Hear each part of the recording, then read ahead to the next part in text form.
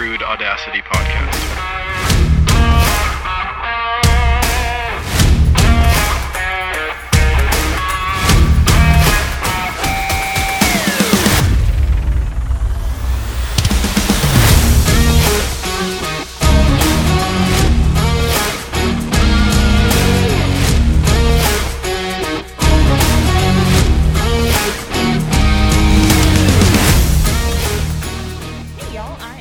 Mills, and you are listening to the Crude Audacity podcast, the podcast that talks shop shit and all things strategy with oil patch influencers. Today, we will be taking a deep dive into subsurface consulting from a geo's perspective.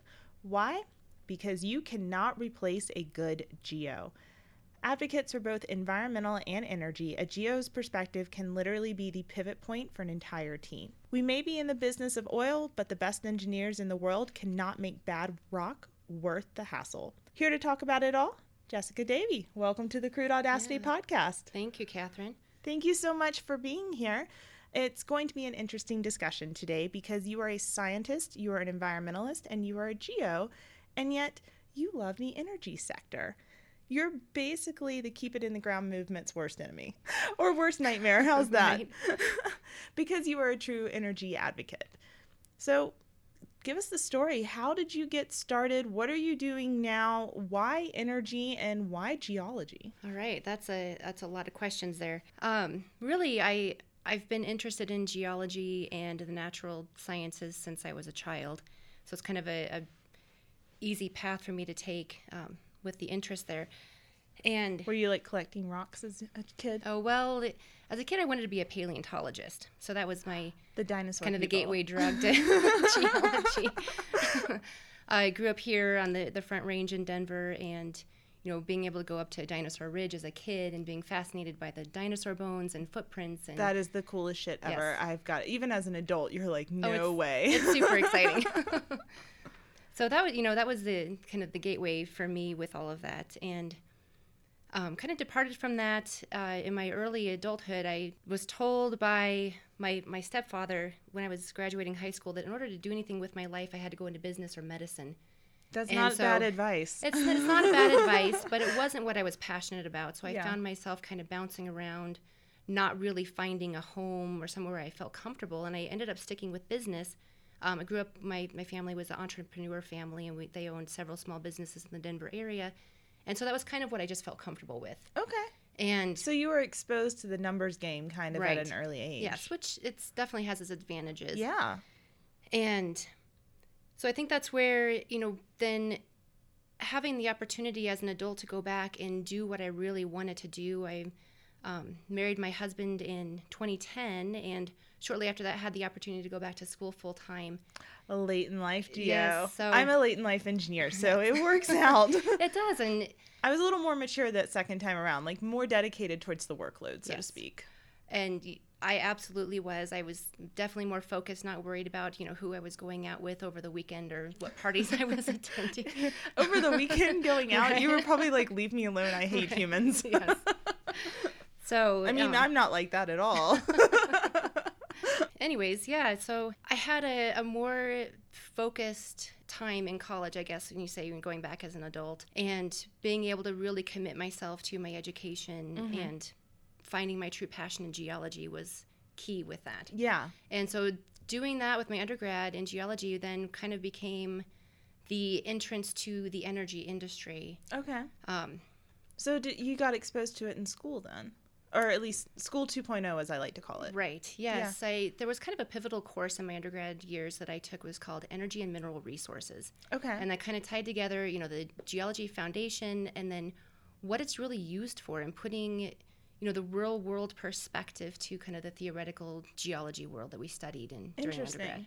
Real world perspective. We don't get a lot of that anymore. Right. A lot of it becomes like theoretical work, and then you get out to industry and you're like, what the hell? Right. Well, then you're trying to figure out like the why. Why am I doing exactly this? Why is it important? Yeah.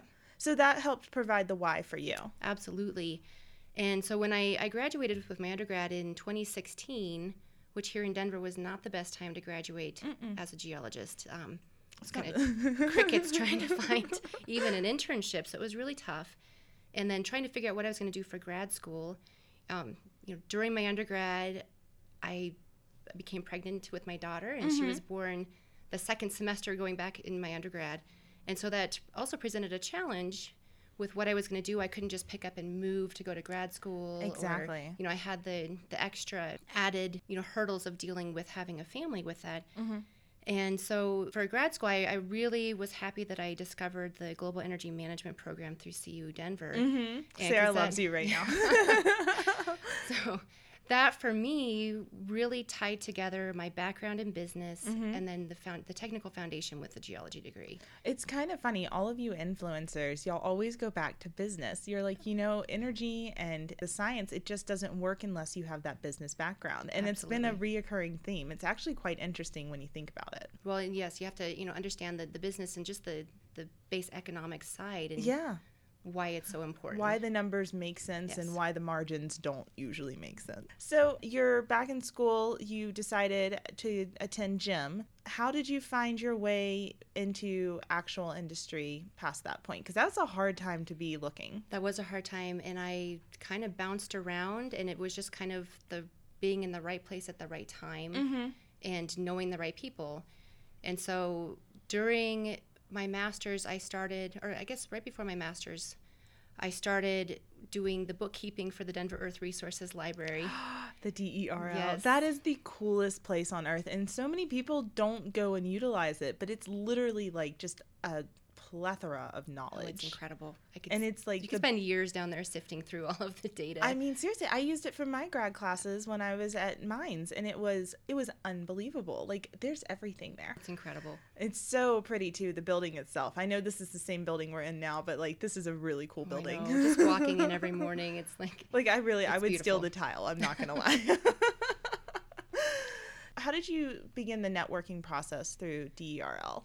So with that, I started meeting some of the members that would come in and just getting to know people as they were in the library, introducing myself, which is challenging. I'm very much an introvert, so it's I guess for me it was just understanding the importance of networking and what I can gain from it, because personally I've never gotten a job from the typical application process. Me either. It's always someone who knows me and is like, hey, I need you, like specifically your skill set. Right. And so for me that really motivates myself to like get out there and meet people and talk to people and build that community. Yeah. So tell us where you work now, because you're wearing a lot of hats here. Yeah, back in 2017, I got hired as the Administrative Services Manager for MHA Petroleum Consultants. So you were a geologist, but you took a different job to get your foot in the door, right, which is awesome, because we need a lot more of that happening, especially right now.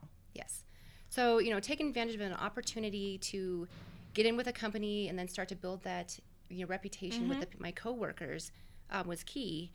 And this last year, July 1st is the official acquisition date. We were acquired by Sproul, which is a energy consultant firm out of Calgary. Who exactly is Sproul? So we are a global energy advisory firm with a legacy of driving value for clients by helping professionals in the oil and gas sector make better business decisions. That's a big deal. It's a really big deal. Yes. So subsurface consultants, y'all. So these decisions build a sustainable prosperity from energy resources around the world. We are anchored by deep geoscience, engineering, and operational expertise combined with a strong commercial understanding of energy markets. So I think that's so important, because you're talking about deep science and what it means to be a steward of this industry. And that, to me, is exactly what Sproul is able to provide, not only for subsurface consulting, but they also look at the bigger picture and how are you being the environmental sustainability governance leaders for your clients. No, it's a very well-rounded approach. Yeah. So how long have you been? What is this new role that you're doing? So with Sproul, since the acquisition, I've been a geologist and the office manager here in Denver. I love that. Yes. So still keeping my technical and business foundations here. And with the acquisition, we've had the opportunity to create a new role for me. And so I am moving forward as the business operations manager for the U.S. Damn. So, yes. That's so good. But again, going back to business, Right. I love that. Yeah. So helping. So what does that mean for the U.S.? So I get to help lead some of the programs that we're implementing as we're growing as a company and streamlining the processes between our different offices. That's really cool. So where are all your offices? Because y'all are like really international. Right. So you're not just like Canadian international. Now, you're real international. So right before Sproul acquired MHA, they acquired another firm that is an asset management group. So that really expands and complements our product offering as Exactly. Okay. So here's something that's going on in industry that I know that you can talk to pretty well, and it drives me insane because I ran into it the other day, actually within my own office, that oil and gas people are not environmentalists. Yet we have geos who get into oil and gas because they are environmentalists. We have the engineers who are conservationists and always outside. I mean, that's a huge draw of our industry. So I was wondering if you could kind of talk to us a little bit about your perspective and why you are both an environmentalist and a geo and an energy. Yes. You're a trifecta. Right. So, like I said, I grew up here on the Front Range in Colorado, grew up, hiking and camping in the mountains here. And that was my initial draw with wanting to study the natural sciences. Yeah. So, I'm an environmentalist by heart.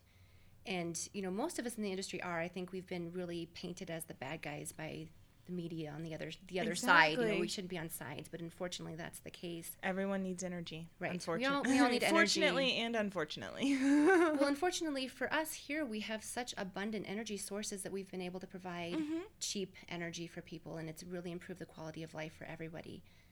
So I think that's really important. We've worked on a lot of efficiencies with energy too, which is good for the environment as well. Exactly. And like the geo side of the oil matrix, as I like to call it, y'all are about reclamation, cleaning up. I mean, you focus on all things environmental so that it continues to improve. Right. Well, we want to be able to go out and enjoy our our natural beauty here, especially in Colorado, and we want to keep it that way. Exactly. And it's just so disappointing to see more rhetoric coming up. I mean, Colorado was just dubbed a no investment state, and it's stemming from an environmentalist movement, but we are the environmentalist. Yes. So the regulatory issues here are just insane right now. It's like an episode of Real Housewives. It's just you never know which way it's gonna go. Can you talk to us about consulting, because it is a prominent leg in the oil and gas industry. However, having been working for operators and then a consulting leg, I will say it's very unique. You have to have a different mindset to really go into consulting, and it doesn't really overlap with, I guess, service side or operator side. You're a new wedge, so to speak. Right. So consulting is different in that you're kind of more on the sales side of things. You're selling yourself, you're selling your experience, as the expertise, and having to understand the whole big picture rather than, typically with our technical roles, we're so pigeonholed in doing one task. Especially these days. Like, training programs are out the window. People know how to do one thing. Yes, everybody is super specialized. Yeah. So with consulting, you're forced to have a bigger picture and be able to function on a larger scale with that. The way consulting was always presented to me, and one of my bosses actually told me, is, you're not hired because things are going well, typically. You're hired because there's either a need and a gap, or you're hired because you need to be the expertise. So can you talk to us about ways that consultants, or at least those in operational roles or maybe looking for new opportunities, can kind of integrate with a consulting world and then integrate with potential clients, because you have to have a finesse. So like what you said, sometimes it's just an expertise that's needed. That's where we come into play with doing like annual reserves for companies that they require a third party to do that. But our main focus here in the Denver office with our engineers and our geos here are helping provide solutions for problems. So if there's a field that's underperforming and you want to troubleshoot why, or maybe, because of all the downturns we've had recently and we've lost our experienced staff. Isn't that so devastating? It is. But, sometimes the company lacks the expertise needed to figure out the problem. So that's where we come into play. Yeah. So when you're coming into play, and it goes back to, I truly believe you cannot replace a good geo. No. that is the difference. There, you can't make bad rock good, essentially. Right. So can you talk to us about what's happening in industry in terms of losing that talent? Because I think it's going to be a negative side of the pivot for us. It is, and I think we're already seeing that. I think as the use of computer programs has become more widespread, people think that, especially with mapping, they think they can just push a button in their mapping program and come out with a contoured map and they're good. No. And this is where having that experience as a geologist, and there's that old saying that the best geologist is the one that's seen the most rocks. And that's very true because geology is such an interpretive science. And in order to understand what the data is showing you in the subsurface, you have to have those interpretive skills. Yeah. And it becomes more of an art. Yeah, I would say geology is more of an art. I was actually teasing one of my geology friends the other day. I was like, don't you always have colored pencils? Yes. And he just glared at me. I was like, okay, I'll stop. But speaking about that interpretive art, that isn't something you learn in school. You learn by doing. So Exactly. What is your take on the current geos in market? Because I know they're getting hit pretty hard, but how do they ascend the roles? How do they get those skill sets that are essentially leaving industry? Right. Well, and it's a challenge right now too, because I think a lot of companies aren't valuing it as much as they used to. So I know for myself, it's been kind of I just have to take it on myself. I do a lot of being proactive, you right. mean? Well, yes, Okay. absolutely. Being proactive, attending as many courses as I can, going on field trips is key. Ooh, how do you do that? Yes. Oh, yeah. Well, I'm involved with several different geological organizations here on the Denver metro area. So like the Rocky Mountain Association of Geologists, the American Institute of Professional Geologists, AAPG. There's a lot of different groups, a lot of different field trip opportunities. And going out and being able to study outcrops gives you a key to what things look like in the subsurface. Yeah. So you said you're an introvert. You're a self-proclaimed introvert. How do you get yourself to the networking? Because you're actually very effective at networking, and there is a skill set to networking. You can't just be like the drunk guy in the corner. You actually have to be communicating with people and having actionable takeaways. So what is your advice for the introvert out there that needs to start communicating? Well, it's tough, and I have, good days and bad days too. Sometimes I am the person in the corner with, my glass of wine, and I'm like, I don't want to talk to anybody. I am too, but just because I don't want to talk to anybody. Right. And then there's, other times where, I do have that kind of motivational energy, and I can kind of, grab onto that and just get to meet people, build relationships. And sometimes it's just going up to somebody that I don't know in the room and starting a conversation. How does that go usually? I think usually it goes really well. People like to... They're usually hoping someone will talk to them. How has the networking really propelled your career? It's been a really strong point for me. So networking for me has, since I'm fairly new to the industry, but I feel like since I've made the efforts to get out and attend events and meet people, I feel like I've, kind of jumped that initial, few years getting to know the ropes and all of that. So I think it's really helped. What is your secret sauce to consulting? How do you approach a problem when the world of consulting, I know when I was in a consulting role, every single day I had new data, I had a new project, and I had no idea. It just did not link, or I had to build the link to the day before, so to speak. Right. So what is your secret sauce? Because I had one geologist redo tops 75 times, and I was like, dude, you gotta stop. This is where it's really important to sit down and evaluate your data, see what you have to work with, and then also see what our clients have been working with as well. So you don't always have to reinvent the wheel. So a lot of times they've spent years looking at this data, and so they have some better insights than I might initially. So understanding from them what they've been able to learn from the data, as far as picking tops, what have you been working with? What do you see when you're looking at a field wide plan with this? And so it's then sitting down and really going through what I have to work with and figuring out where to start. And it's different with every project because the scope of all of our projects are different. How do you communicate with your clients? How do you build that rapport? Because sometimes they're intimidated by an outside source coming in, and we aren't always known for our soft skills. So what do you do to help sort of bridge that gap and become a part of the team? So when I am part of the communication with the clients, always important to not point out that they like made a mistake or they made something wrong with their math. So you're not there to accuse. Right. So you're there to interpret. You're there to like help guide them in the right direction.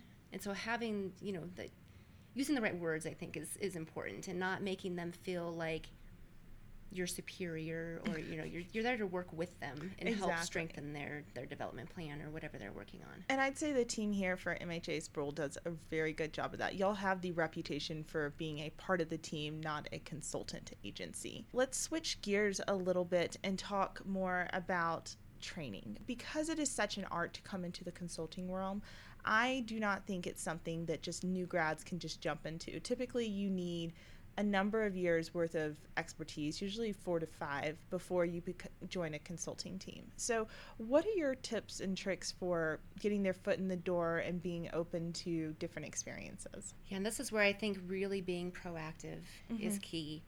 So I started off, this was my first, real geo job, with a consultant firm. And I think for me, it was a matter of knowing my strengths and also really understanding my weaknesses, so that when I do have a question, I know how to ask that question. I know what resources I need to go to find out the solution. Considering that you need to get your foot in the door, and you are so good at thinking outside the box, you've spread yourself to positions where you're not just a geologist, you're the office manager, you're doing it all for the lower 48 now, or all of the United States now, which, I mean, not a lot of people think about stretching outside their role. So can you talk to us about that process and what kind of that drives you to continue to stretch outside your role? I don't deal with downtime very well. I get bored. You get bored? That's a good thing, though. Right, I guess it is good. But for me, it's like, what can I do to increase efficiencies and improve communication, and being able to evaluate that stuff and then put plans into action to help the business as a whole. Yeah. So you're always looking for you're kind of an what do they call it? An entrepreneur. Then you're not an entrepreneur, but you're well, you probably are an entrepreneur, but given your background, well, but I think it takes that mindset. Yeah. Yeah, you're always looking for ways to improve efficiencies to make it happen. So a really good example of being able to come in and evaluate a role was when I was hired with MHA. And I was just hired to do the administrative services manager role, which was just kind of being the liaison between the engineers, our IT group, our HR company that we work with. And so I was able to come in and during my training kind of take a full evaluation of what the role was and identify some areas where we really could use some increased efficiencies and cut out kind of the redundancies that were created in the role, and then really be able to focus on creating more time. And when I was able to do that, I was able to free myself up to actually take on geology work. That's awesome. And so I turned to what was probably realistically like a 75% of the time, like a full-time job, into maybe a 40% full-time job. Just because you went and you looked for those efficiencies. Right. And then you became a full-time geologist as well. So, yeah, so you must really do enjoy working because you work all the time. Yeah. What about that was kind of your insight into transferable skill sets? Because we have a lot of people in transition right now, and this industry might, honestly, it's kind of brutal. It might not be for you. So how do you use the skill sets you gain, or make sure you're gaining transferable skill sets so that you can, proceed elsewhere should need be? Well, I think there's a lot of transferable skills that we probably don't realize are transferable skills. Like what? I think, one of the base ones is just communication and being able to communicate effectively. That's something that's a cross-industry skill. And then also organization. And being able to keep yourself We are very good at that. We like our data. It has to be organized. So can you talk to us about how you learned how to manage your peers around you? Because it is a balancing act. And I know that you're very good at managing up, which, if you have someone who's working Kate effectively, efficiently, can you talk to us about your secret sauce for managing around and up and down and delegating when need be? Well, I think the big secret, and it's not really a secret, is just getting to know people and know how to read them. And That's actually a really key skill set, is to be able to look at someone and know exactly what. Being able to tell when they do need some support, and then not being condescending. Key phrase. Nobody likes to be talked down to, whether, you're younger than them or older than them or the same. It's just having that respect. And you're actually helping bring along some of the newer juniors now. So how are you engaged with them and helping them sort of reach outside their realm to, expand in the world that is consulting? Because juniors, again, 5 years, they don't think they're juniors until they get here, and then they're like, oh, I know nothing. Right. Yeah, so I think helping them understand what the expectations are is key. Yeah. A lot of times when you start in a new industry or a new job, you don't always know what the expectations are or where you fit into the company. Yeah, exactly. And actually, like, learning skill sets like modeling or log interpretation, like, that takes a long time to pick up. There is an interpretation out there that the energy industry, especially oil and gas, is this money-hungry, white male-dominated. To say that might have been the, oil fields of the past, but I don't see it that way anymore, and I don't see this, like, clean-cut, stark type, all realms of life. And I want your interpretation on how the energy industry has evolved. Well, I think we have gone through a lot of change, and I don't think we're quite to the... We're not perfect. We still have a lot of improvement that we can make with the industry in general. But I think, unfortunately, that kind of persona, that, like, power, money hungry, white man driven industry, that kind of formed what the media portrays of our industry. Exactly. And so that's really unfortunate, because people don't understand who we really are now. Yeah. So with the headlines that are coming out, how do we as an industry, the word is not fight, but how do we push back? When is the time to take the stance and be heard? Well, I think, unfortunately, a long time ago was when we needed to take the stance. That is unfortunate. We really learned that when we were fighting Proposition 112 last fall, or 2 falls ago. A couple of those got reintroduced recently. Yes. And so this is where, we as an industry have the obligation to be out talking with our neighbors and our friends, and just, I think, normalizing oil and gas. In what way do you mean? It's been so vilified in the media. We're all, just out there, the drill baby drill attitude, and it's not really that way. That was just a bumper sticker, y'all. Right? I know. And I think just explaining how drilling and fracking and all of that works, and unfortunately, frack has become like a 4-letter word, and it's my 4-letter word. Right? And people don't understand it, and what they don't understand is scary to them. And I think, us that, we work in the industry, we understand how these processes work. We know that they're, safe the way that we practice now. Unfortunately, in the past, there were accidents made as, companies were learning. Yeah, exactly. It's a learning curve. In order to get better, at some point you fail.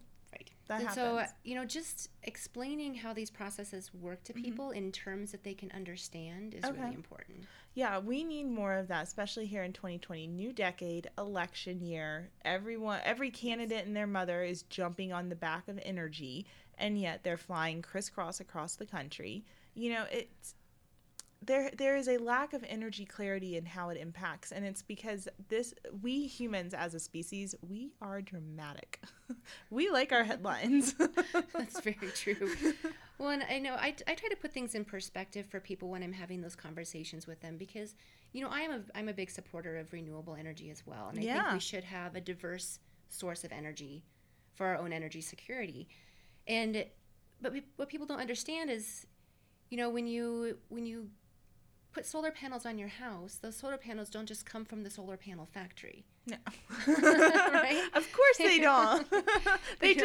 You clap your hands and they appear. Right. So we have a really big disconnect on where our energy sources come from.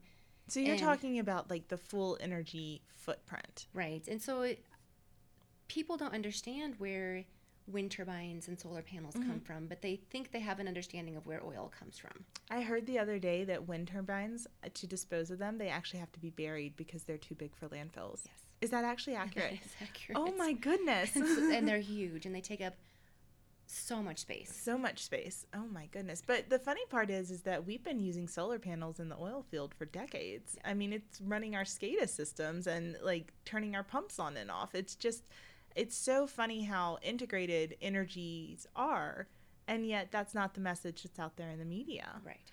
Do you think there's a way to utilize social media better to project our messages? I'm sure there is. The young kids aren't on Facebook anymore, and so it's trying Snapchat. to find the right venues to connect with people and the right approach too, because I feel like the anti-oil and gas media push in the last few years, people have become so skeptical of anything that they hear that's positive about the industry. Exactly. And so having the right message and the right approach is key. Well, you know what's interesting is it used to be the social license to operate, but now it's becoming ESG, which is environmental sustainability and governance. And that's kind of the evolution. Again, getting better, getting more accurate, making sure we're pushing our message forward. How are you seeing companies, just being in the consulting world, and you get to see all the secret sauce of so many of these companies? We really do need some insider trading secrets before we leave today, but don't worry, I won't do that to you. But how are you seeing these companies evolve in terms of their ESG stance for the general community? Well, it's changed a lot. In the past, companies didn't really work on their external appearance. Head down, ignore. Right. And so now we have people working in publicity and marketing that are out there just focusing on creating a public image. And we have companies, you see really great commercials on TV by Noble that are really pushing that positive community message, which is really important. I think so. Yeah, just constant communication, but making it interesting to all parties, I think. Right. And honestly, that's probably why Twitter and Facebook and Snapchat have taken off so much, because it's fast communication. Right. Exactly. I want to talk to you a little bit about STEM engagement, because you are a mom, and Yes. I have not spoken to any other industry influencers about STEM yet. I think it needs to come from the parent and what they are interpreting. My interpretation of energy in the schools is that it is both loved and hated. It doesn't tend to take the effect that we would think, and yet we're pushing STEM just for the sake of pushing STEM. So can you kind of take us through what you've experienced as a parent, and maybe the good, the bad, what we could do better type things to get those involved with more of these math and sciences, because they're so fun. Oh, they're so fun and they're so important. And kids are natural scientists. Oh, they're such nerds. And getting kids outside and exploring and investigating things, and that's what kids love to do, and that's what is natural for kids. And putting them in a classroom where they're expected to sit still and listen to lectures, at such young ages now is like an impossible request of kids. I know my experience. I grew up. I loved science. I had a pivotal course in middle school that was why I wanted to go into the earth sciences. I had a really engaging teacher that just made the class so much fun. Really? And for me, that really affected my focus on the rest of my life, like what I wanted to do, what I was passionate about. I realized that, I wasn't just by myself loving dinosaurs and rocks, that it was really something that I could do and be passionate about for, a lifelong, venture. And so for my daughter now, I really focus on letting her have the opportunities that she wants. If she's interested in something, I try to make it happen. We do a lot of science at home. And we're lucky enough that we were able to get her into a school this last year that focuses on math and science. Okay. And we're in Denver public schools, and they traditionally don't have the best reputation for their school programs, unfortunately, and it's slowly changing and getting better, but really having that focus is key. However, my daughter came home from school a couple days ago, and she was saying that my teacher said pump jacks are bad. Exactly. I was going to ask, what's their interpretation of energy? So, so how is a pump jack bad? Because that's like as simple as it gets. Right. Yeah. So, and I think it was just they were having an energy conversation, and so that's how it was labeled. I don't know the whole conversation, so I can't make any assumptions, but they're talking about clean energy, which is important. But I think, they need to be addressing energy as a whole rather than saying one is good and one is bad. Yeah, well, there's really no such thing as clean energy. There's such thing as integrated energy. Exactly. Clean energy is false marketing. It's like saying something is carbon neutral. It's just not real. Exactly. Right. And so, when you're labeling something as clean energy, you're forgetting the entire process of producing, that solar panel or that wind turbine or the battery or whatever we're using for the energy. And even the energy they produce, it still has to go through the grid system, which has, its flaws in it. So if you want to claim clean, then you need to define what clean is. Exactly. So that actually leads me to an interesting point. Teachers, especially elementary school teachers, tend to be negative towards the energy industry. Yet we are one of the biggest funders of them. And so, okay, you don't like the money. So how do we change the attitude of teachers? Because they haven't even gone through school. They don't know what they're talking about when they're speaking negatively. Right. And so this really just demonstrates, I think, the ignorance that most people have with energy industry. What they don't understand is bad, especially when we have all this negative marketing. Exactly. So for me, what's really important is being able to, spend time, go into the classroom and volunteer and talk to the kids. And so that's, for me, when you can talk to the kids in a way that they understand, I think the teachers connect Well, it's just a little bit more when they see the kids are passionate about it and understanding how things work. Yeah, and it's not just the responsibility of the parents. Like, it is the responsibility of the school board, and I think it falls under the ESG is how do we more effectively communicate with the teachers? What do we do to educate them? And is there an upside there? Figuring out how to require that in the teaching program would be key. Forcing it. Right. I don't know what the solution for that is. It's a big problem affecting our entire society. People not understanding science, and I think we've seen that in the last few years, especially. There's been like an anti-science movement. Yeah, there has. And there's been only pushing girls into science. Right. Which it's great. Don't get me wrong. I was a scientist. I want to be in science, and I encourage any young woman to go into it. However, why did we forget the guys? Well, and this is my big gripe with like the girls in STEM movement, right? So it make STEM pink. Right. With science and technology and engineering, math, all these, and arts and all of this, it needs to be an all-kid solution. The kids don't know the history of all of this. All they see are these programs that are targeted toward certain groups. Yeah.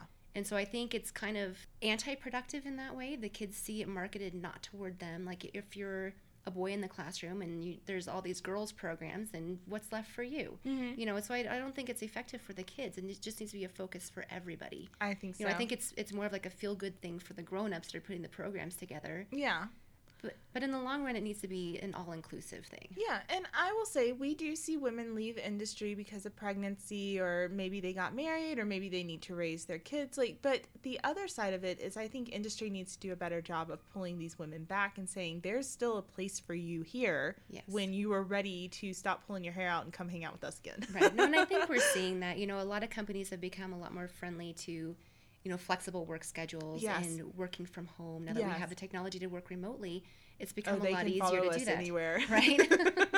So I think we're moving in the right direction with that. And then we're not missing out on these really talented people that aren't able to, go into an office because of their family obligations. Yeah. Well, also, we're in an industry that ebbs and flows so much, we need to allow our people to ebb and flow with that. Yes. So, no, that's very important. What are your thoughts about the conventional to unconventional and then back again movement that we're kind of seeing across the industry? Because I will say one of the reasons that I joined the energy industry was because of the potential international opportunities.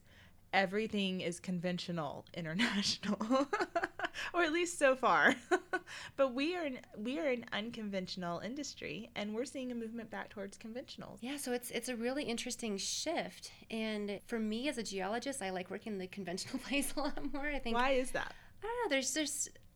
There's more variety. There's more science. There's there's a lot more interesting things to put together. So I'm excited about that. And I think as far as like international projects go, in consulting, having kind of an experience in both, we have a stronger approach than moving toward the conventional place here in the US, and we can help there's a lot of... You already have your foot in the door, so to speak. Right. And there's a lot of, junior employees at companies that don't have any experience in conventionals. They only know unconventionals. That's what's been around for the last 10 years, and 15 years. That gives God, us the opportunity to help with like the mentoring component. Yeah. Do you think science was lost on unconventionals? Do you think geology and engineering was dumbed down? I don't think so. I think it's a whole different world.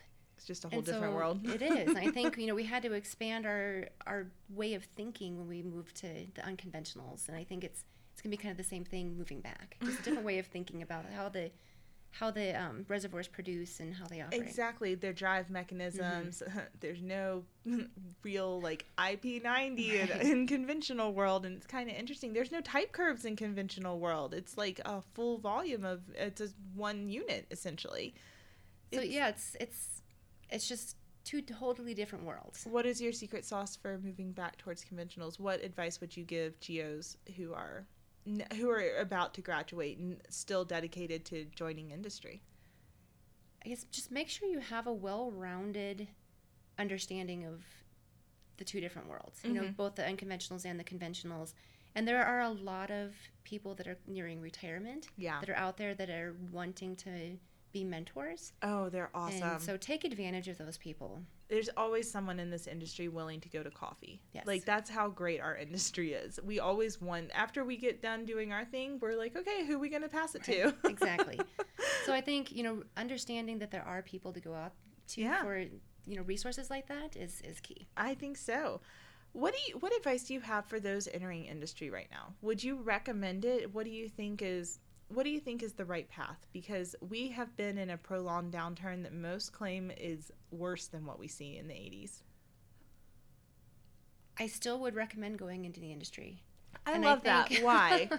Well, and I think... You're the only one. I want to know why. This industry is really a fun industry. It is. So much to learn, and especially in consulting, there's so many fun projects out there to work on. And I think you just have to be prepared for all situations and really diversify yourself so that you do have a fallback, when the industry does its next downturn. It's not a matter of if. It's a cyclical industry. All commodity industries are. So you have to be prepared for ups and downs. So how do you think we are pivoting? We are in a transition point. We've been in a prolonged downturn. We are in an election year, and it is going to be so fun. So what do you see happening? Where do you see this pivot point actually settling? That's a loaded question. Yeah, it's supposed to be. So there are so many what ifs out there right now. And with our industry here, and I think especially, like you pointed out earlier, that we've been declared it's non-investment. Right. Companies don't want to invest here. So it's becoming kind of scary. And I think the tipping point is going to come once the state realizes they don't have the revenues that they did. And that's going to happen pretty quickly. It's unfortunate that it goes back to money, but again, going back to money is going back to business. Exactly. And the state is a company. Right. And I think, from what I've read, it's like oil and gas provides like $3 billion to the Colorado economy. I actually think it's to the more, state specifically. And it's going to suck when those chairlifts don't work anymore. It's going to suck. So I think, unfortunately, it's really going to come down to the state trying to then figure out where they're going to get that money from. And taxation is the only other option, or at least for that level of revenue.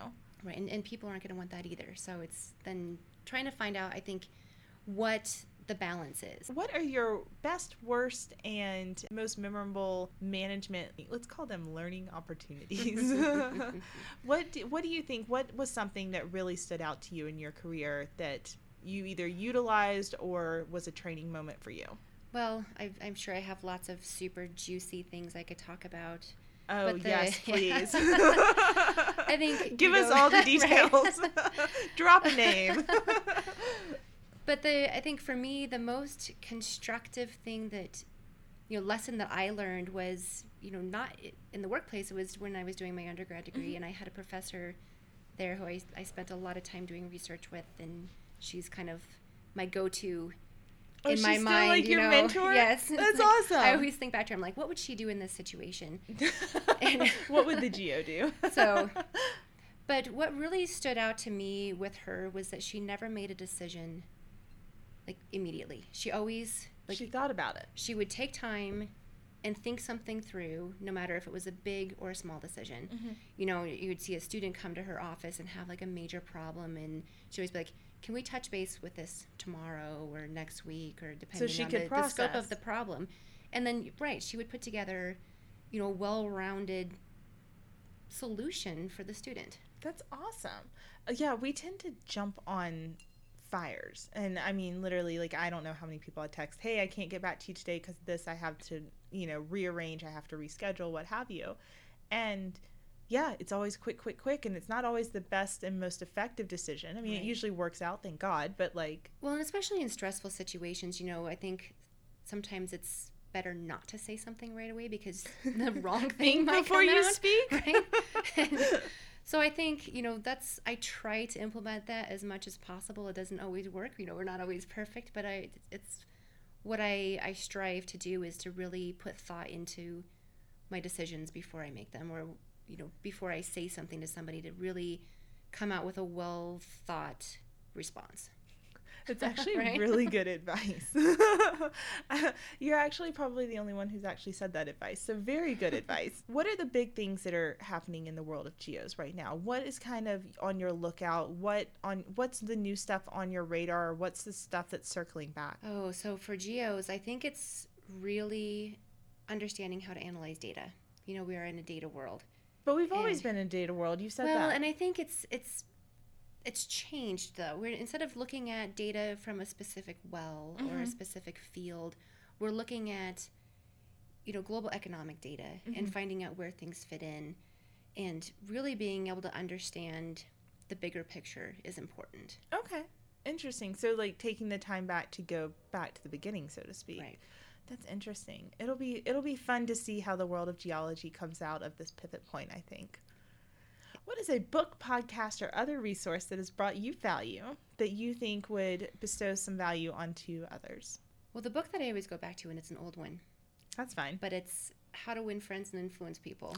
Ooh, I like that that's one. That's always a foundation book for me. Oh, it's soft skills. Yeah, it is. And I read that several years ago. My husband actually recommended that when we first met before. Oh, well, that is an awkward first date. Tell us about that. Well, it wasn't first date material, but he had recently read it and was like, you know, actively practicing a lot of the techniques in the book. Mm-hmm. And so it's really, I guess, fun watching somebody else go through that. And but it worked out. You married him. Right, yes.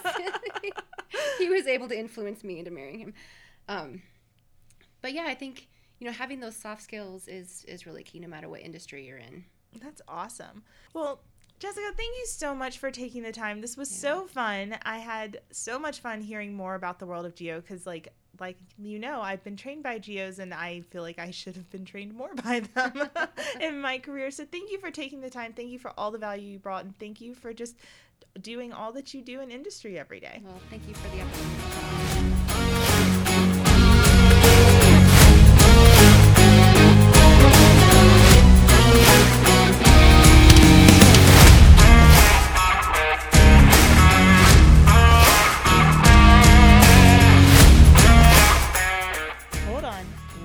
Before you go, if today's episode brought you any sort of value, go online, rate, review, subscribe. Also, if you have any topics or influencers you would like us to feature, you can get in touch with us via Facebook, LinkedIn, Instagram, or the website at www.thecrudeaudacity.com. Thanks so much for your engagement, and until next week, give them hell.